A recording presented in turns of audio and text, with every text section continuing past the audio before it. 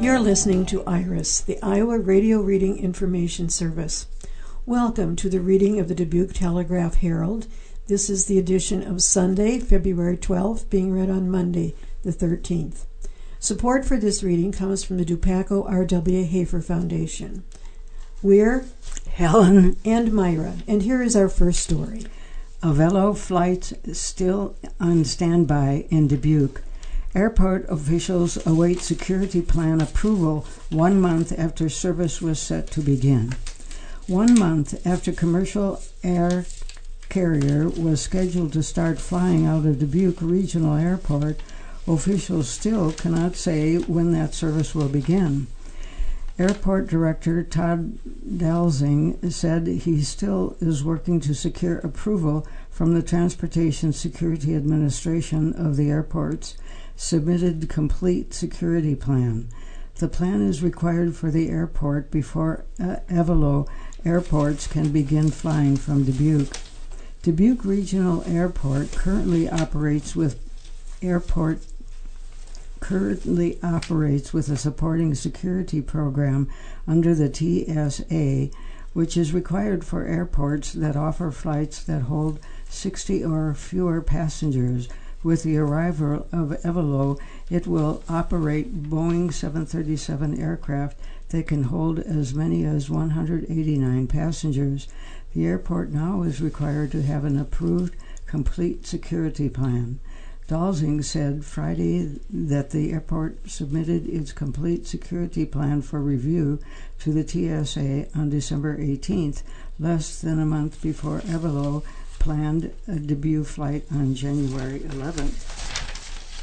However, Dalzing said he started working with the agency in late October, creating the plan, and based on his discussions with TSA officials, he believed the plan would be approved in time for Avelo's planned flights. We are working together with the TSA with the intent to get a plan approved and start service, Dalzing said. We were working together under the impression that we would get a plan approved on time. Dalzing said some progress has been made in getting the approximately 200-page plan approved.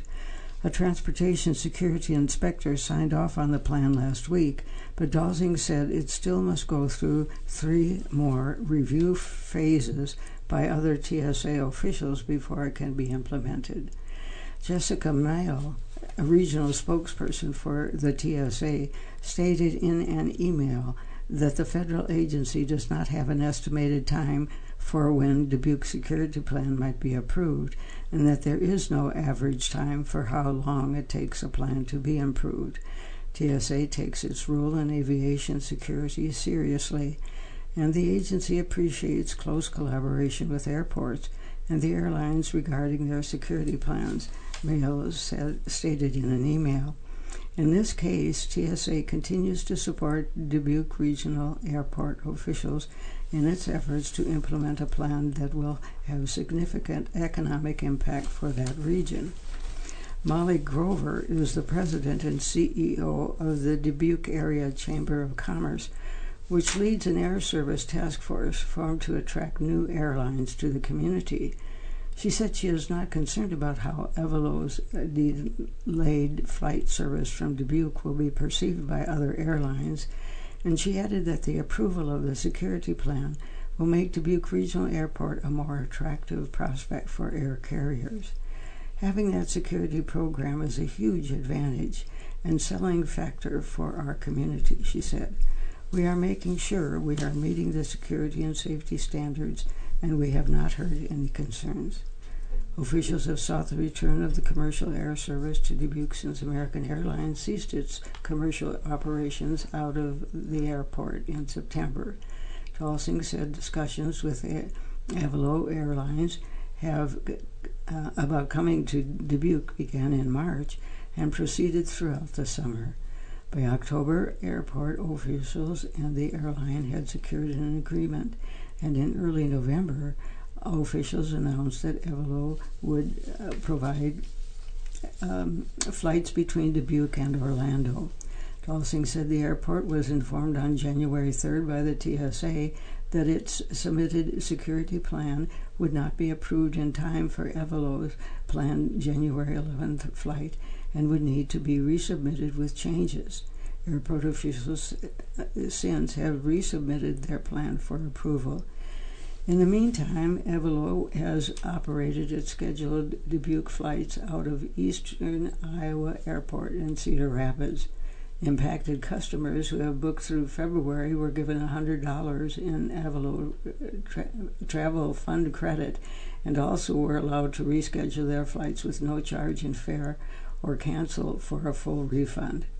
When reached by the Telegraph-Herald on Friday, Courtney Goff, a communications manager for Evalo Airlines, stated in an email that the airline is still committed to providing air service of Dubuque. Once it is approved and ready, we'll be ready almost immediately to fly, Goff stated.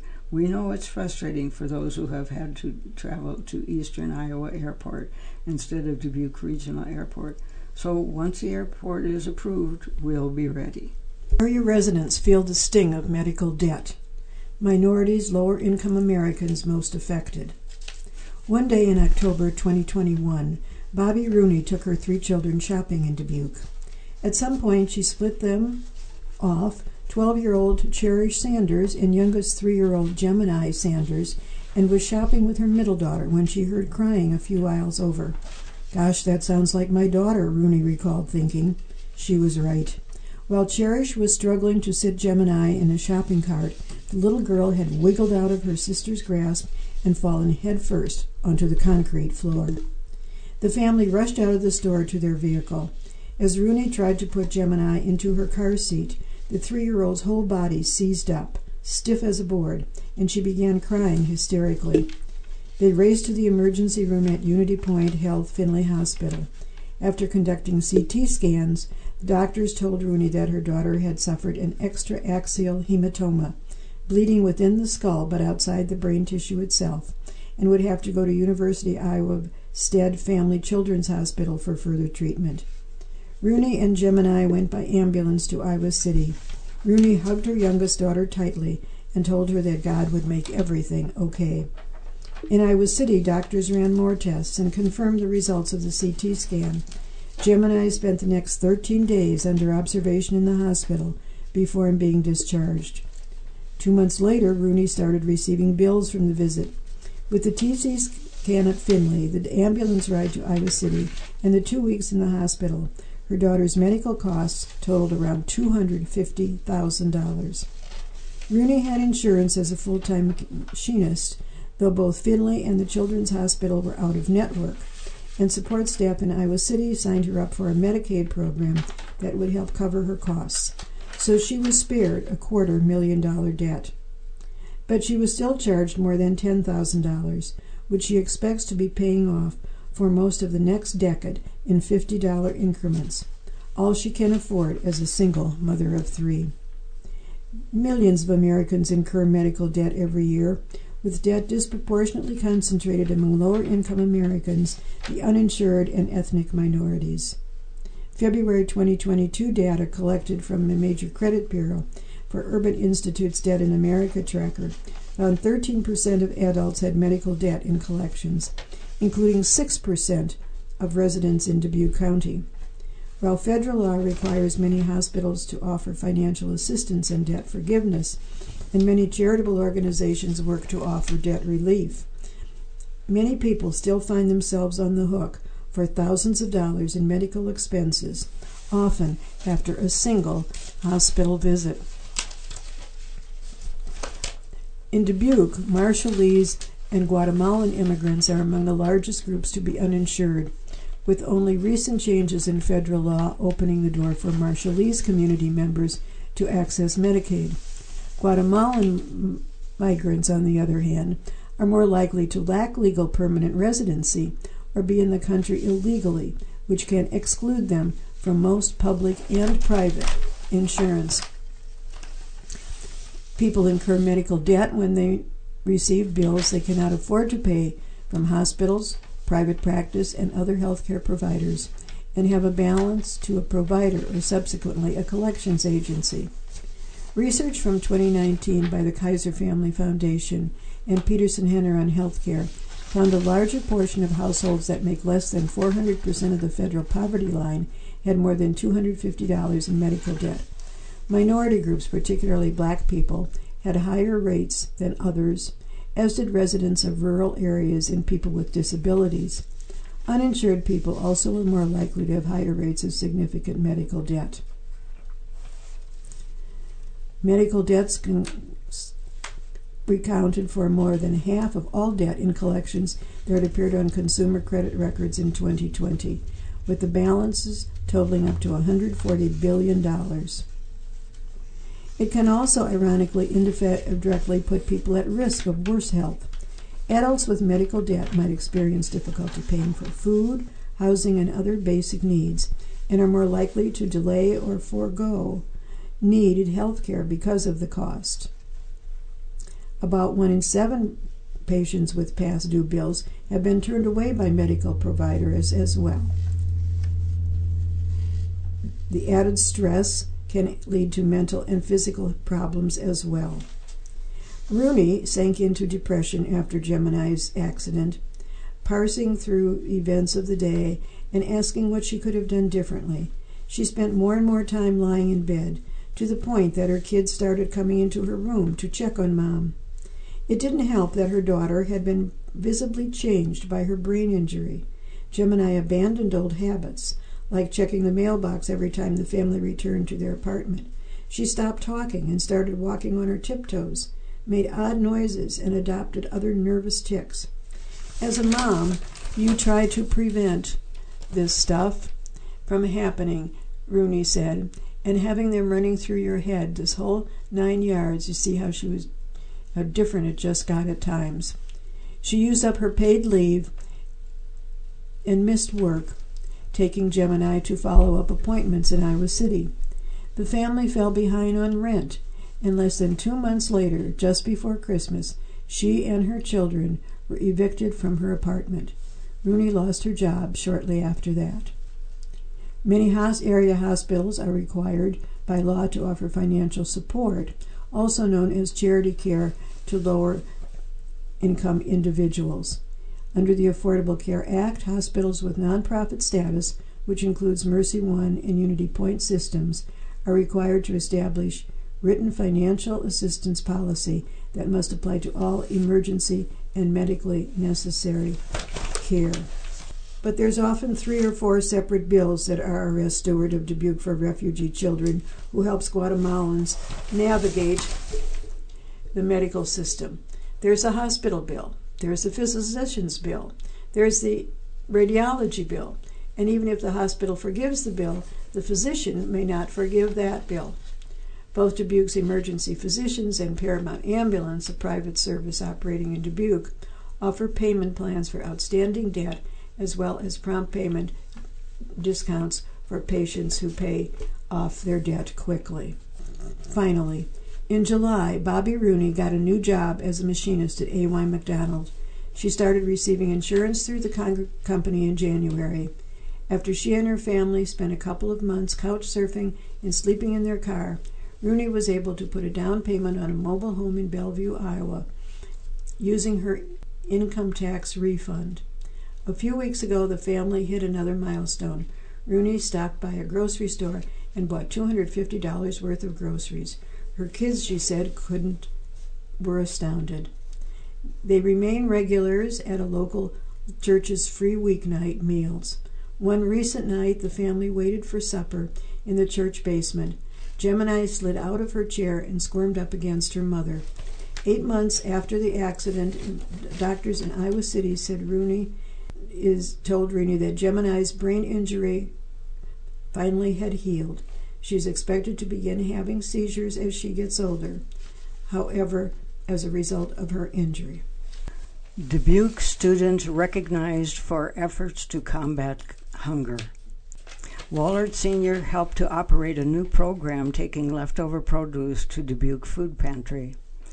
A summer class on agricultural research in 2021 started Lila Takis, 18, down the path to finding her passion for food recovery work. I had this thought that agriculture is just farming, but it's so much more than that, like agribusiness and taking care of the environment around you, said senior at Wahlert Catholic High School in Dubuque. A year later, Takis helped operate a new program taking leftover Dubuque Farmers Market produce to Dubuque Food Pantry. Her work led her to be recognized recently as a 2023 recipient of Youth Virtues, Valor, and Vision Award from the National Catholic Educational Association. A press release states, "She's very innovative, very driven, very intrinsically motivated, and wants to do good things for the community," said Wahlert science teacher Corwin Shriver, who taught the agricultural research class. "I can't think of a student who deserves this award more." In addition to taking the class, Takis worked at Dubuque Farmers Market in summer 2021. At the end of the market, sometimes produce was thrown away. In spring of 2022, Takis participated in the New York Times profile contest as part of an assignment for her newspaper class. She was one of 10 finalists, and her piece on the local activist Lynn Stutton's work in urban agriculture was published in the New York Times.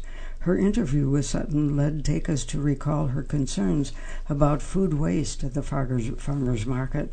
She started researching food recovery programs, which bloomed into an internship with Shriver in the summer and fall of 2022. Takis connected with Dubuque Food Pantry Executive Director Teresa Caldwell, who recently had started a program taking leftover produce from the market to the pantry. "I'd been doing it by myself, and it got to the point where it was too big," Caldwell said. "Lila gave me a call and brought in a crew of volunteers, and it really was great because I could be at the pantry and ready to receive the produce as soon as they brought it in." From the end of July through October, Takis recruited, organized, and led volunteers to pick up produce on Saturdays, collecting more than 2,500 pounds of food. We were able to create this cycle of sustainability and limit food waste while also helping farmers and people that go to the food pantry for necessities, Takis said. Dubuque Main Street event and resource specialist Laura Bergens said farmers market officials wanted to launch such a program for years, and individual vendors sometimes tried to donate leftover food, but timing and logistics made it difficult. With them coming in right to market and picking it up, it was just phenomenal because the people get the food and it doesn't go to waste, she said. Takis now is working with City of Dubuque staff and pantry officials to expand the program to include night and winter markets and to compensate vendors for leftover food that is taken. She also now is a member of the Dubuque County Food Policy Council. Caldwell described Takis as an eager volunteer with a strong sense of character and integrity. Enthusiasm makes someone sign up to volunteer, but character makes you show up, and that's what Lila and her group are doing, she said. Knights of Columbus hold auction, plan for future. The Dubuque Catholic Service Organization is planning for the future after selling its longtime home. Knights of Columbus Council 510 recently launched an online auction of items from Joliet Event Center, 781 Locust Street, where the council has hosted events for more than a century. The building is being sold to Cottingham and Butler, which plans to demolish it and construct a daycare center. The question is out there of who are the Knights without their building, when in fact our home is in Jesus Christ. And this does not affect the existence of Council 510, said Grand Knight Jim Sigworth. Yes, we're selling the building, but we have a vision and a direction, and there's excitement building around that. Sigworth said the Knights purchased the building in 1908 and completed renovation in 1912. Over the decades, the event center has housed dances and anniversary celebrations, Christmas and Easter parties, fish fries, and more. It became a situation where it just made good financial sense to sell it, Burkett said. From the heartstrings, it was a little more difficult because there's a lot of great memories there, not only for our members but for the community as a whole. Cottingham and Butler officials signed a letter of intent to purchase the property, subject to determining whether the building could be demolished. Initially, Dubuque's Historic Preservation Commission denied the request, but City Council members in November voted to remove the city block in which the building is located from the Historic Conservation District, paving the way for the demolition. Sigwer said the sale will close at the end of February. Members of the Knights of Columbus spent several recent Saturdays at the events center, gathering items and preparing them for the auction, which opened last week. Council 510 will now be aligned with 3 parishes: Holy Spirit Pastorate, which includes Holy Ghost, Holy Trinity, and Sacred Heart churches, Church Nativity, and Cathedral of St. Raphael St. Patrick. The council will also have an office at Nativity and will rotate its meetings and events among the 3 parishes. Members plan to hold the group's popular Lenten fish fries this year at Holy Ghost Church. They also hope to relaunch bingo nights at Holy Ghost, which were held weekly at the Joliet Event Center prior to the COVID-19 pandemic. I'm excited that without the expense from renting a building, we will be able to dedicate more of our volunteer efforts and profits from our events directly to charities, and I think that can be a motivation for men to be involved, Sigwer said. Andrew Butler, executive chair of Cottingham and Butler, said Friday that the company is in the early phase of its design work to prepare the demolition of Joliet Event Center later this year. Our hope would be to begin construction early to midsummer of this year and then have the daycare facility completed by mid to late summer of 2024, he said, noting that the facility will have space for about 180 children. A Night to Shine offers accessible event to remember. Hope Church provides prom-like experience for people with disabilities. With a cheering crowd on all sides, guests choose a variety of ways to make their grand entrances Friday night at the Grand River Center. Some chose to dance down the red carpet or strike a dramatic pose, while others opted to tip their hats and offer a simple spin. Most wore huge smiles and waved at their friends and family in the crowd. Dressed to the nines, many had one thought in their mind: dancing. "I'm going to dance all night long," said guest Jenny Dalton, showing off a couple of her signature moves. She just left the dance's complimentary shoe shine and was gearing up to hit the dance floor with her buddy Dakota Scott. Dalton was one of nearly 200 guests from the Tri-States to attend the Night to Shine promenade put on Friday at the Dubuque Event Center by Hope Church. The event provides people with disabilities a prom-like experience, which for some attendees would otherwise be inaccessible. Friday marked the second time Hope Church was held the event, the first being in 2018. Hope Church Communications Director Bethany Lois said the event was moved to the Grand River Center this year to allow room for more guests. "We were really excited to be doing it again, and we didn't want to have to say no to anybody who wanted to participate," Lois said. "We very much value every person in our community, and we feel as though people with special needs are at the top of the list to show that we care about and want to elevate them." The church was one of more than 600 organizations worldwide to host Night to Shine on Friday, sponsored by the Tim Tebow Foundation. The Christian-affiliated nonprofit organization was founded by the former football quarterback. People ages 14 to 84 attended the Dubuque event at no cost to the guests. Following their red carpet entrances, attendees could visit a hair and makeup salon, receive shoe shines, and have their photos taken. Guest Laken Merfeld laughed as a volunteer sprayed cosmetic glitter in her hair. She had seen a friend in line for the photo booth with a sparkling updo, and she knew immediately she needed to stop at the hair and makeup station for the same treatment. "I'm excited for the dancing," Merfeld said, swimming her pale yellow dress around herself, "and seeing my friends. I'm just so excited that they're putting on the Night to Shine for us." The dance floor remained fairly empty at the start of the event as guests made their way between stations or staked out a good spot to sit, but it started to fill up as Whitney Houston's "I Want to Dance with Somebody" flowed from the speakers, and even more people jumped in when Footloose followed. Challis Reese and her buddy Deanna Jackson watched the dancers from a nearby dinner table. Reese said she was excited to dance, but she was waiting for the right song to get started. Jackson was similarly excited for the experience, adding that she had been a buddy in 2018 too and enjoyed her time immensely.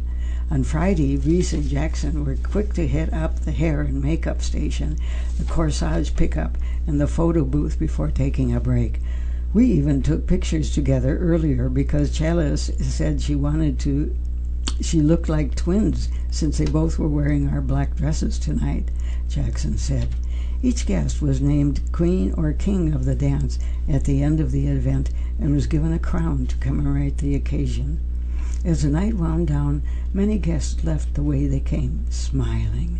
All our guests were made in the image of God, and we want them to know that they are kings and queens in God's kingdom, said Director Elementary Ministers Deanna Wrightcraft.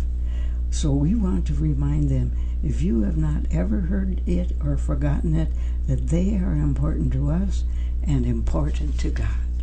We now turn briefly to the opinion section of today's paper and the letters to the editor. Let process play out on speed cameras. Much ado about very little. It's perfectly beginning of the Iowa legislature's session with vouchers on the way, but private schools still don't have the rules established. The bill was priority number 1 for Governor Kim Reynolds, as well as the Republicans in the legislature, but the bill does not create two equal systems. If public funds are used, then the same Department of Education standards should be used, and private schools should be required to maintain public records, be audited annually, use standardized curriculum, adopt a state-approved vocational and life skills program, provide services for students with disabilities, and not wait until the third year, as the governor desires, to have funds available for every Iowa family. In addition, Iowa needs to consider that funding for public schools has fallen short for years. It is time to realize that 2% or 3% funding is not sufficient, and that the 8.7% Social Security inflation rate is needed. The Student First Act should take care of two equal school systems in the state of Iowa. Behavior lacks civility. I saw our Iowa Representative Ashley Hinson booing during the State of the Union speech. Apparently, bad behavior trumps common civility in the GOP Congress. Classy lady, excellent role model. Dwellers Struggling in Mobile Home Park by Carla Croffel, Garnavillo Drive, Dubuque. A tenant moves to Table Mound Home Park in 1989, and lot rent is $85 a month, and that includes water, sewage, and garbage. There were few rent increases in those years. When we received our letter stating we were bought out, lot rent was $270 a month. In June 2017, we received a letter stating that rent would be going up $40. Had a meeting in the fall of that year stating we would be getting charged for water, sewage, and garbage. In June of 2018, received a letter stating rent would be going up $20. June 2019, received a notice going up $35. December 2021, notice going up $45. November 2022, increased notice $35. During this time, nothing has been done to justify this big of a rent increase. This is a rental increase of $180 in 5 years, and residents paying between $45 and $65 a month for water, sewage, and garbage. I know a resident who is only receiving a little over $1,000 a month in Social Security. After you pay rent and other bills, there is nothing left. Remember, we are only renting the land our home sits on. We maintain our homes. Mobile homes were affordable homes for a lot of our elderly and disabled, and now they are being forced out of their homes by big corporations, and the money they collect does not even stay in the state. This isn't a red or blue issue. This is a people issue. You are listening to the Dubuque Telegraph Herald on IRIS, the Iowa Radio Reading Information Service for the Blind and Print Handicapped. Your readers are Helen and Myra. If you have any comment on this or any IRIS program, please call 243-6833 or toll free at 877-404-4747. And don't forget, this and many other IRIS programs are available from our website at iowaradioreading.org. Now we return to the Telegraph Herald and to today's obituaries. Charles E. Stoltz. With sorrow, we announce the death of Charles Chuck Edward Stoltz, 86, of Dubuque, Iowa, and Scottsdale, Arizona. He passed away on Friday, February 10th, 2023. Born on July 31st, 1936, Chuck was the youngest son of Edward and Bertha Klingenberg Stoltz. He had 3 older brothers, Elmer, Donald, and Bert, all World War II veterans. Like his brothers, Chuck felt it was important to serve his country. He joined the U.S. Marine Corps and spent 2 years working up the ranks to Tank Battalion. After his service, Chuck earned a bachelor degree from the University of Dubuque and a master's degree from the University of Iowa. He also attended Northwestern University's Executive Development Program. In 1998, he was honored with the degree Honor of Doctor of Humane Letters Honors from the University of Dubuque. In the fall of 1982, as president and chairman of the Dubuque Packing Company, Stoltz sold the Dubuque plant and its fleur-de-lis trademark to a group led by R.H. Wallert. The packing plant then began operations as FDL Foods Incorporated. Chuck was completely devoted to his family, especially during the years after his retirement. Chuck and his wife met his wife Jean in 1964, and they wed just a few months later. They were married for 45 years until her passing in 2009. Chuck and Jean lived primarily in the Dubuque area and later as Arizona as well.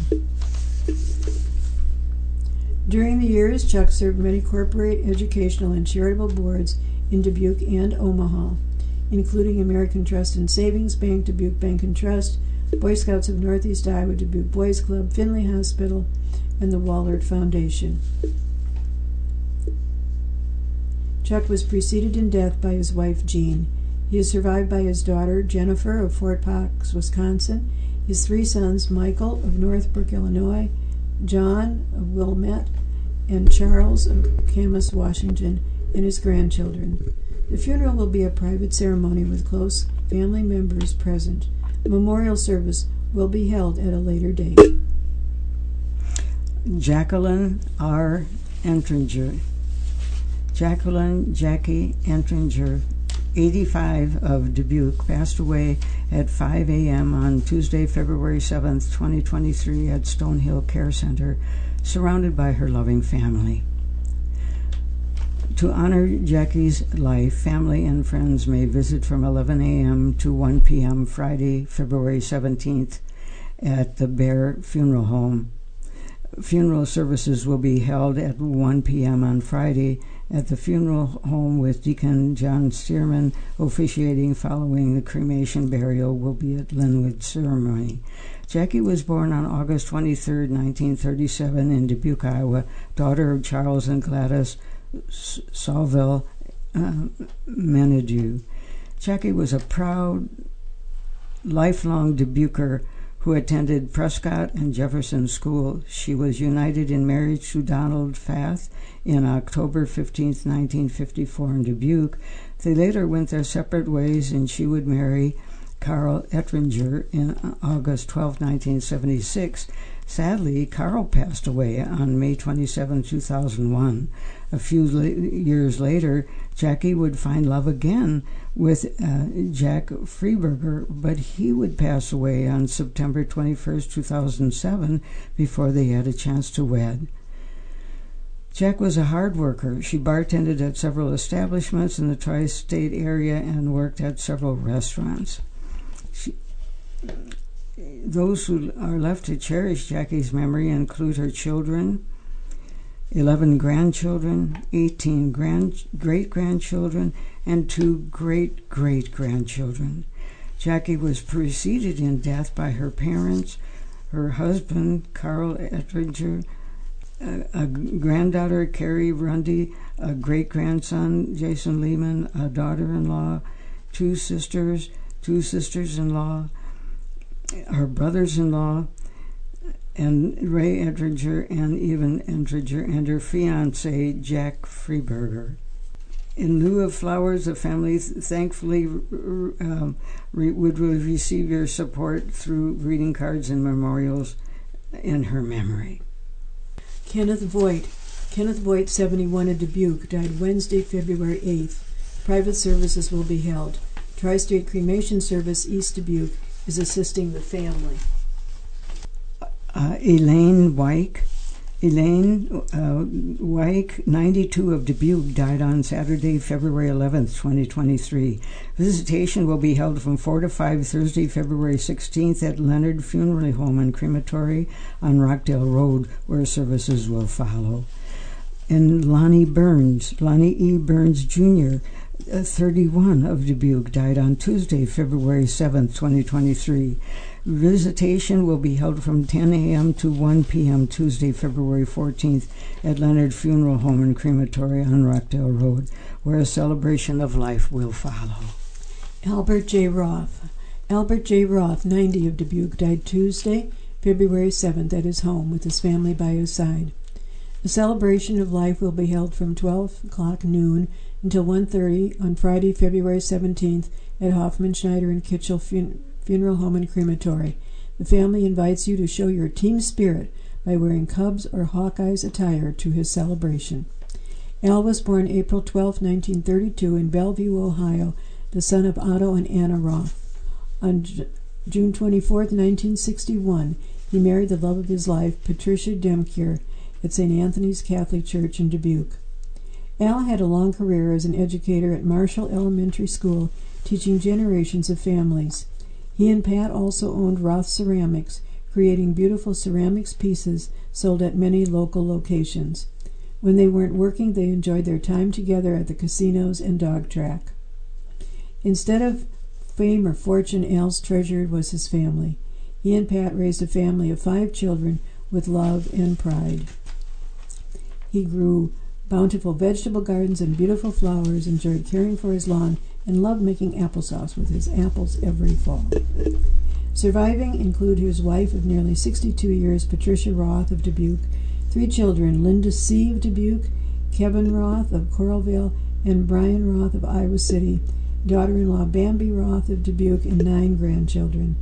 He was preceded in death by his parents' 2 children, David Roth and Karen Johnson, and his 12 siblings. In lieu of flowers, Memorial Fund has been established. Family extends a special thank you to Hospice of Dubuque. Maynard L. McVeigh. Maynard McVeigh, 89 of Dubuque, died Monday, February 6th at Stonehill Care Center in Dubuque. Visitation will be from 4 p.m. until 7 p.m. on Friday, February 17th at Hoffman, Schneider, and Kitchen Funeral Home and Crematory.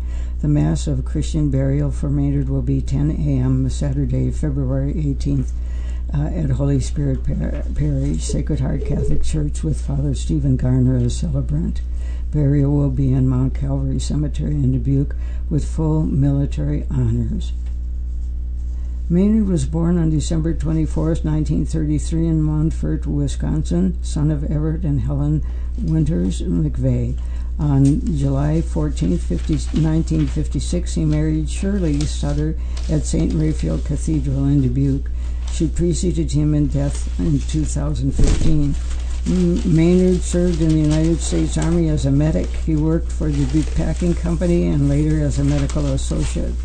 Maynard was a member of Holy Spirit Parish, Sacred Heart Catholic Church in Dubuque. He was an avid Green Bay Packers and Atlanta Braves fan. He also enjoyed beekeeping and country music. Survivors include 4 children, 4 grandchildren, and 6 siblings. Besides his wife, Maynard was preceded in death by his parents, a sister, and a brother. Hoffman, Schneider, and Kitchen Funeral Home and Crematory is in care of the arrangements. Shirley A. Babka. Shirley A. Babka, 88, was called home peacefully on Wednesday, February 8th at Bethany Home in Dubuque. Visitation will be held on Monday, February 13th from noon to 1:45 p.m. at Westminster Presbyterian Church, University Avenue, Dubuque. Funeral services will immediately follow at 2 p.m. at the church. Burial will be in Linwood Cemetery. Shirley was born on January 15, 1935, the only child to Cecil and Pearl Steach of Des Moines, Iowa. They moved to Dubuque when she was a child. She attended Dubuque Senior High School and married her high school sweetheart, James Miller, on July 17, 1952, had 3 sons, and lost Jim suddenly at age 23 in 1958. She met her second husband, David Stover, as his blind date emergency substitute, and they were married on October 15, 1960. David adopted her 3 sons, and together they had 3 daughters. Shirley lost her Dave in the Kansas City, Missouri Hyatt Regency Hotel disaster in 1981. Finally, a mutual acquaintance brought Edward Babka into her life, and they were married on April 30, 1983, becoming a stepmother to his 2 children who were adults. He passed away in 2016, living a long and full life. She served as a volunteer and a board member for many organizations, including Grandview United Methodist Church, Westminster Presbyterian, Chapter MPPEO, Eastern Star, Finley Hospital, Sunshine Circle, Mount Pleasant Home, Linwood Cemetery, and the Dubuque Symphony. She lived a private yet adventurous life by camping around the United States and traveling around the world. She is survived by her sons Douglas Stover of Dubuque, Gregory Stover of Marion, Todd Stover of Canyon Lake, and daughter Kimberly Wares of Durango, Kara Stover Burris of Arvada, and Kristen Griffin of Duckyville, her stepdaughter Nancy Babka of Beverly Hills, and stepson Frank Badka of Minnetonka, Minnesota. She is also survived by over 35 grandchildren and great-grandchildren. She was preceded in death by her parents Cecil and Pearl Steach, her husbands James Miller, David Stover, and Edward Babka. She was also preceded in death by her great-grandson, R.A. Frost. Family would like to give special thank you to Bethany Home for the past 7 years of care, Hospice of Dubuque, Westminster Presbyterian Church, and Eaglehoff, Seeger, and Casper Funeral Homes. In lieu of flowers, please make a donation in your favorite charity in memory of Shirley. Pamela M. Bennett. The family of Pamela M. Bennett of Dubuque is saddened to announce her passing on Tuesday, February 7th, at the age of 63. There will be a celebration of Pam's life for family and friends on Tuesday, February 14th from 11 to 2 at the Dubuque Pizza Ranch. Pam, daughter of Gene and Madonna Stephen Kopp, was born on May 9, 1959 in Dubuque, Iowa. After graduating from Hempstead High School, she moved out west and had a successful sales career. She returned to Dubuque in 1988 and met her partner for life in Terry Healy. The 2 have been together ever since. Pam has 2 daughters, Shannon and Sherry, who are the light of her life. Pam will be forever remembered for her contagious smile that could light up a room and her ability to make conversation with just about anyone. She was very creative and loved making jewelry, crafting, and taking on DIY projects. As a 2-time cancer survivor, Pam was a fighter who always faced her health challenges head-on. We are truly heartbroken losing Pam, but have peace knowing that she is no longer suffering. Left to cherish Pam's memory include her partner of 35 years, Terry Healy, 2 daughters, Shannon Bennett, New Hampton, Iowa, Sherry Healy, Belmont, California, her granddaughters, Caitlin and Ashley Gross, her siblings, Debbie and Steve, Marianne Kopp of Arizona. Pam was preceded in death by her parents and 2 brothers, Danny and Jeff Kopp. Pam's family would like to thank her entire medical team, especially Dr. Angela Kelly, for all her care and support throughout Pam's health journey. They would also like to thank the Dubuque Police Department and Bear Funeral Home for their professionalism and kindness. Also, a big heartfelt thank you for the family and friends, Liz and Adam Martin, for their love and support. Joan M. Bauman, Appleton. Joan M. Bauman, 90, of Appleton, Wisconsin, previously from Hazel Green in Kerrville, Texas, passed away Saturday, February 4th after a long illness. A private Service is planned with immediate family at a later date, with burial in Mount Calvary Cemetery in Dubuque. Joan was born September 7, 1933, in Dodgeville, the daughter of Joan and Edward Rohowitz. She attended and graduated from Mercy School of Nursing with an RN degree, and after graduation moved to Milwaukee and attended Marquette University to pursue an MSN. Joan met Donald Bauman while in Dubuque, and they were married in Dodgeville on August 8, 1953. She then followed him to Long Beach and Iowa City, where Donald moved to have medical training. They moved to Dubuque then, where Donald practiced medicine and Joan raised 6 children. Joan spent 9 years consistently giving her time, skill, and care to the many volunteer organizations in Dubuque, including Hospice, Stonehill Care Center, Legion of Mary, her parish council, and Girl Scouts. She often put her nursing skills to use in crisis. No job seemed too big or too small. She was honored at the 12th Annual Governor's Volunteer Award in 1992 by then-Governor Terry Branstad. Survivors include her 5 children, Grant Baum of Appleton, Joan Primizing of Dubuque, Jane Baum of New Richmond, Wisconsin, Scott Bauman of Prescott, and Mike Bauman of Lincoln, Nebraska. 9 grandchildren and 6 great-grandchildren. Brothers Paul Banowitz of St. Paul, Minnesota. Joan was preceded in death by her oldest son, Mark. Family would like to thank the wonderful staff at Heartwood Senior Living for the caring and love of the hospice nurses also. Mary Josephine Kerwin. Mary Jo Kerwin passed away at home in Palos Verdes, Pensacola, California, on January 26 from COVID complications. Her immune system was weakened by 5 years of intermittent breast cancer treatments. She enjoyed her close-knit family, many friends, long legal career, reading, traveling, helping others through community support groups, cats, and stuffed animals. Born 80 years ago in Cuba City, Wisconsin on July 22, 1942, to C.W. Bill Kerwin and Theda Hillary Kerwin. She grew up on their family Hereford farm in Buncombe, Benton Township, Wisconsin, with her younger siblings Randy, Connie, Cian, and Christy. She was active in 4-H, showed beef cattle at the local Lafayette County Fair, having the reserve grand champion beef steer one year and winning the champion beef showmanship award too. Mary Jo attended Buncombe School, a rural one-room schoolhouse, through 8th grade, and then attended Benton High School, where she graduated valedictorian in May of 1960 and earned a National Merit Scholarship. She attended the University of Wisconsin-Madison, where she was a member of the Delta Zeta sorority and an honors student, graduating with a Bachelor of Science degree in 1964. Upon graduating for college, she worked in Connecticut and in California, receiving a scholarship to UCLA Law School. While attending there, she also worked as a probation officer and dorm assistant. Then in 1971, she was only one of 30 women who graduated in her class of 300. After years of private practice, she joined the Los Angeles Attorney's Office and there met a fellow lawyer, Colin Wing Chiu. They were married in 1980.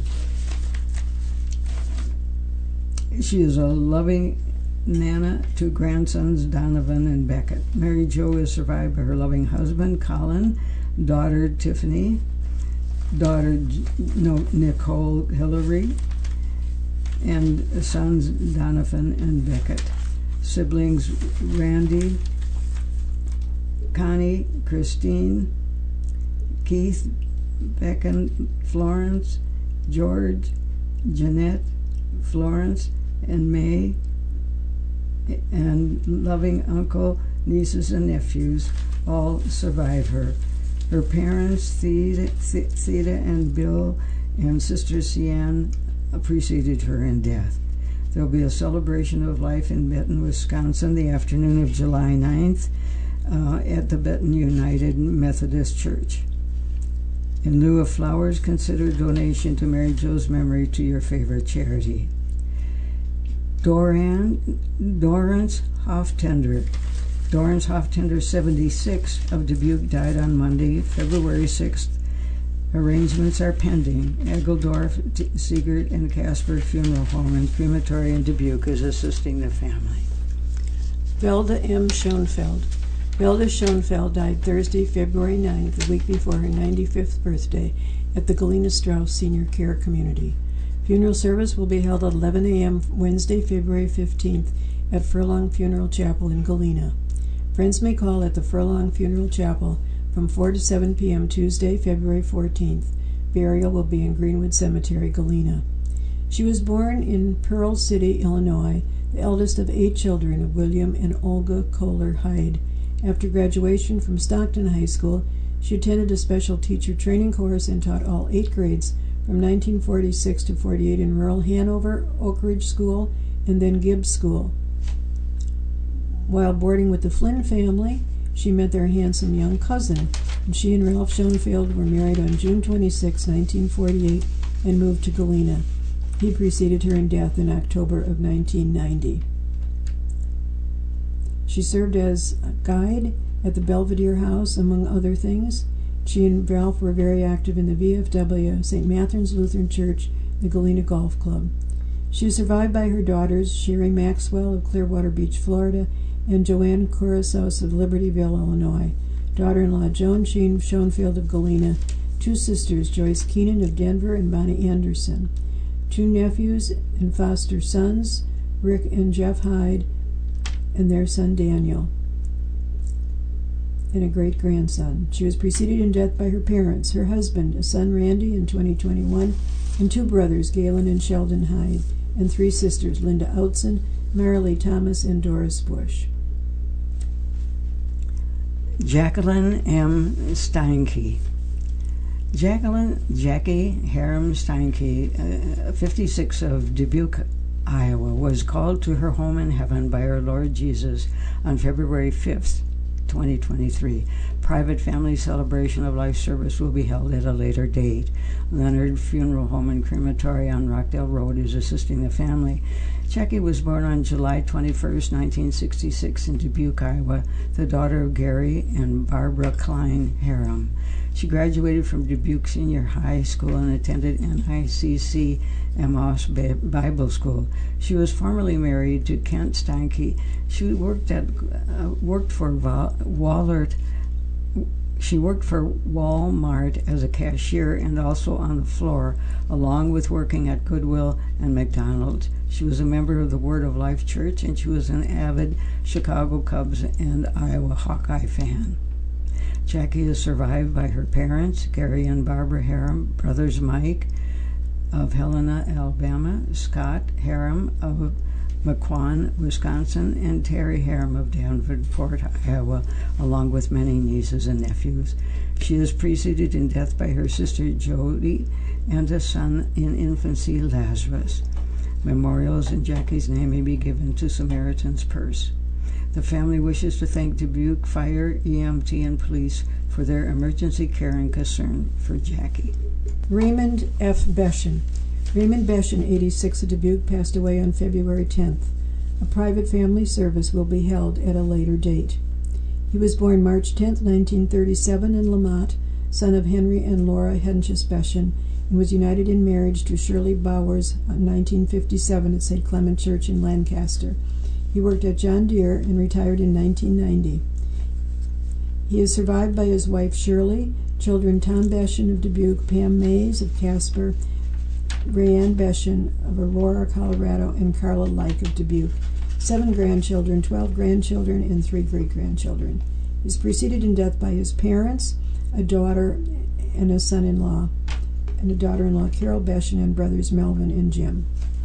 Jessica K. Tyson of Phoenix. Jessica T. Tyson, 44, of Phoenix, Arizona, formerly of Bellevue, passed away unexpectedly on Tuesday, January 31st.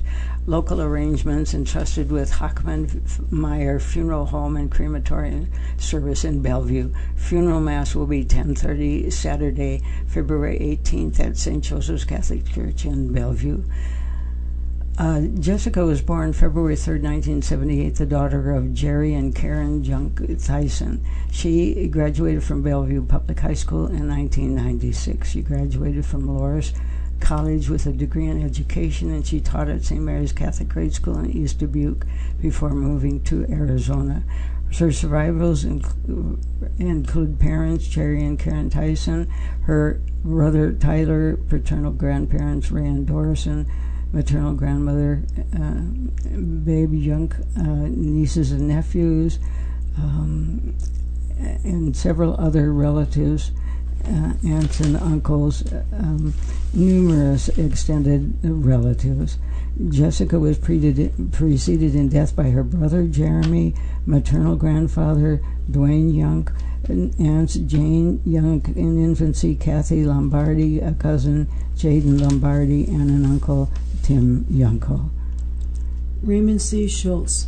Raymond Ray Schultz, 89, of Cuba City, died Friday, February 10th at St. Dominic's Villa, Cincinnati. Private family services will be held at Casey McNutt Funeral Home in Cuba City. Is in the family.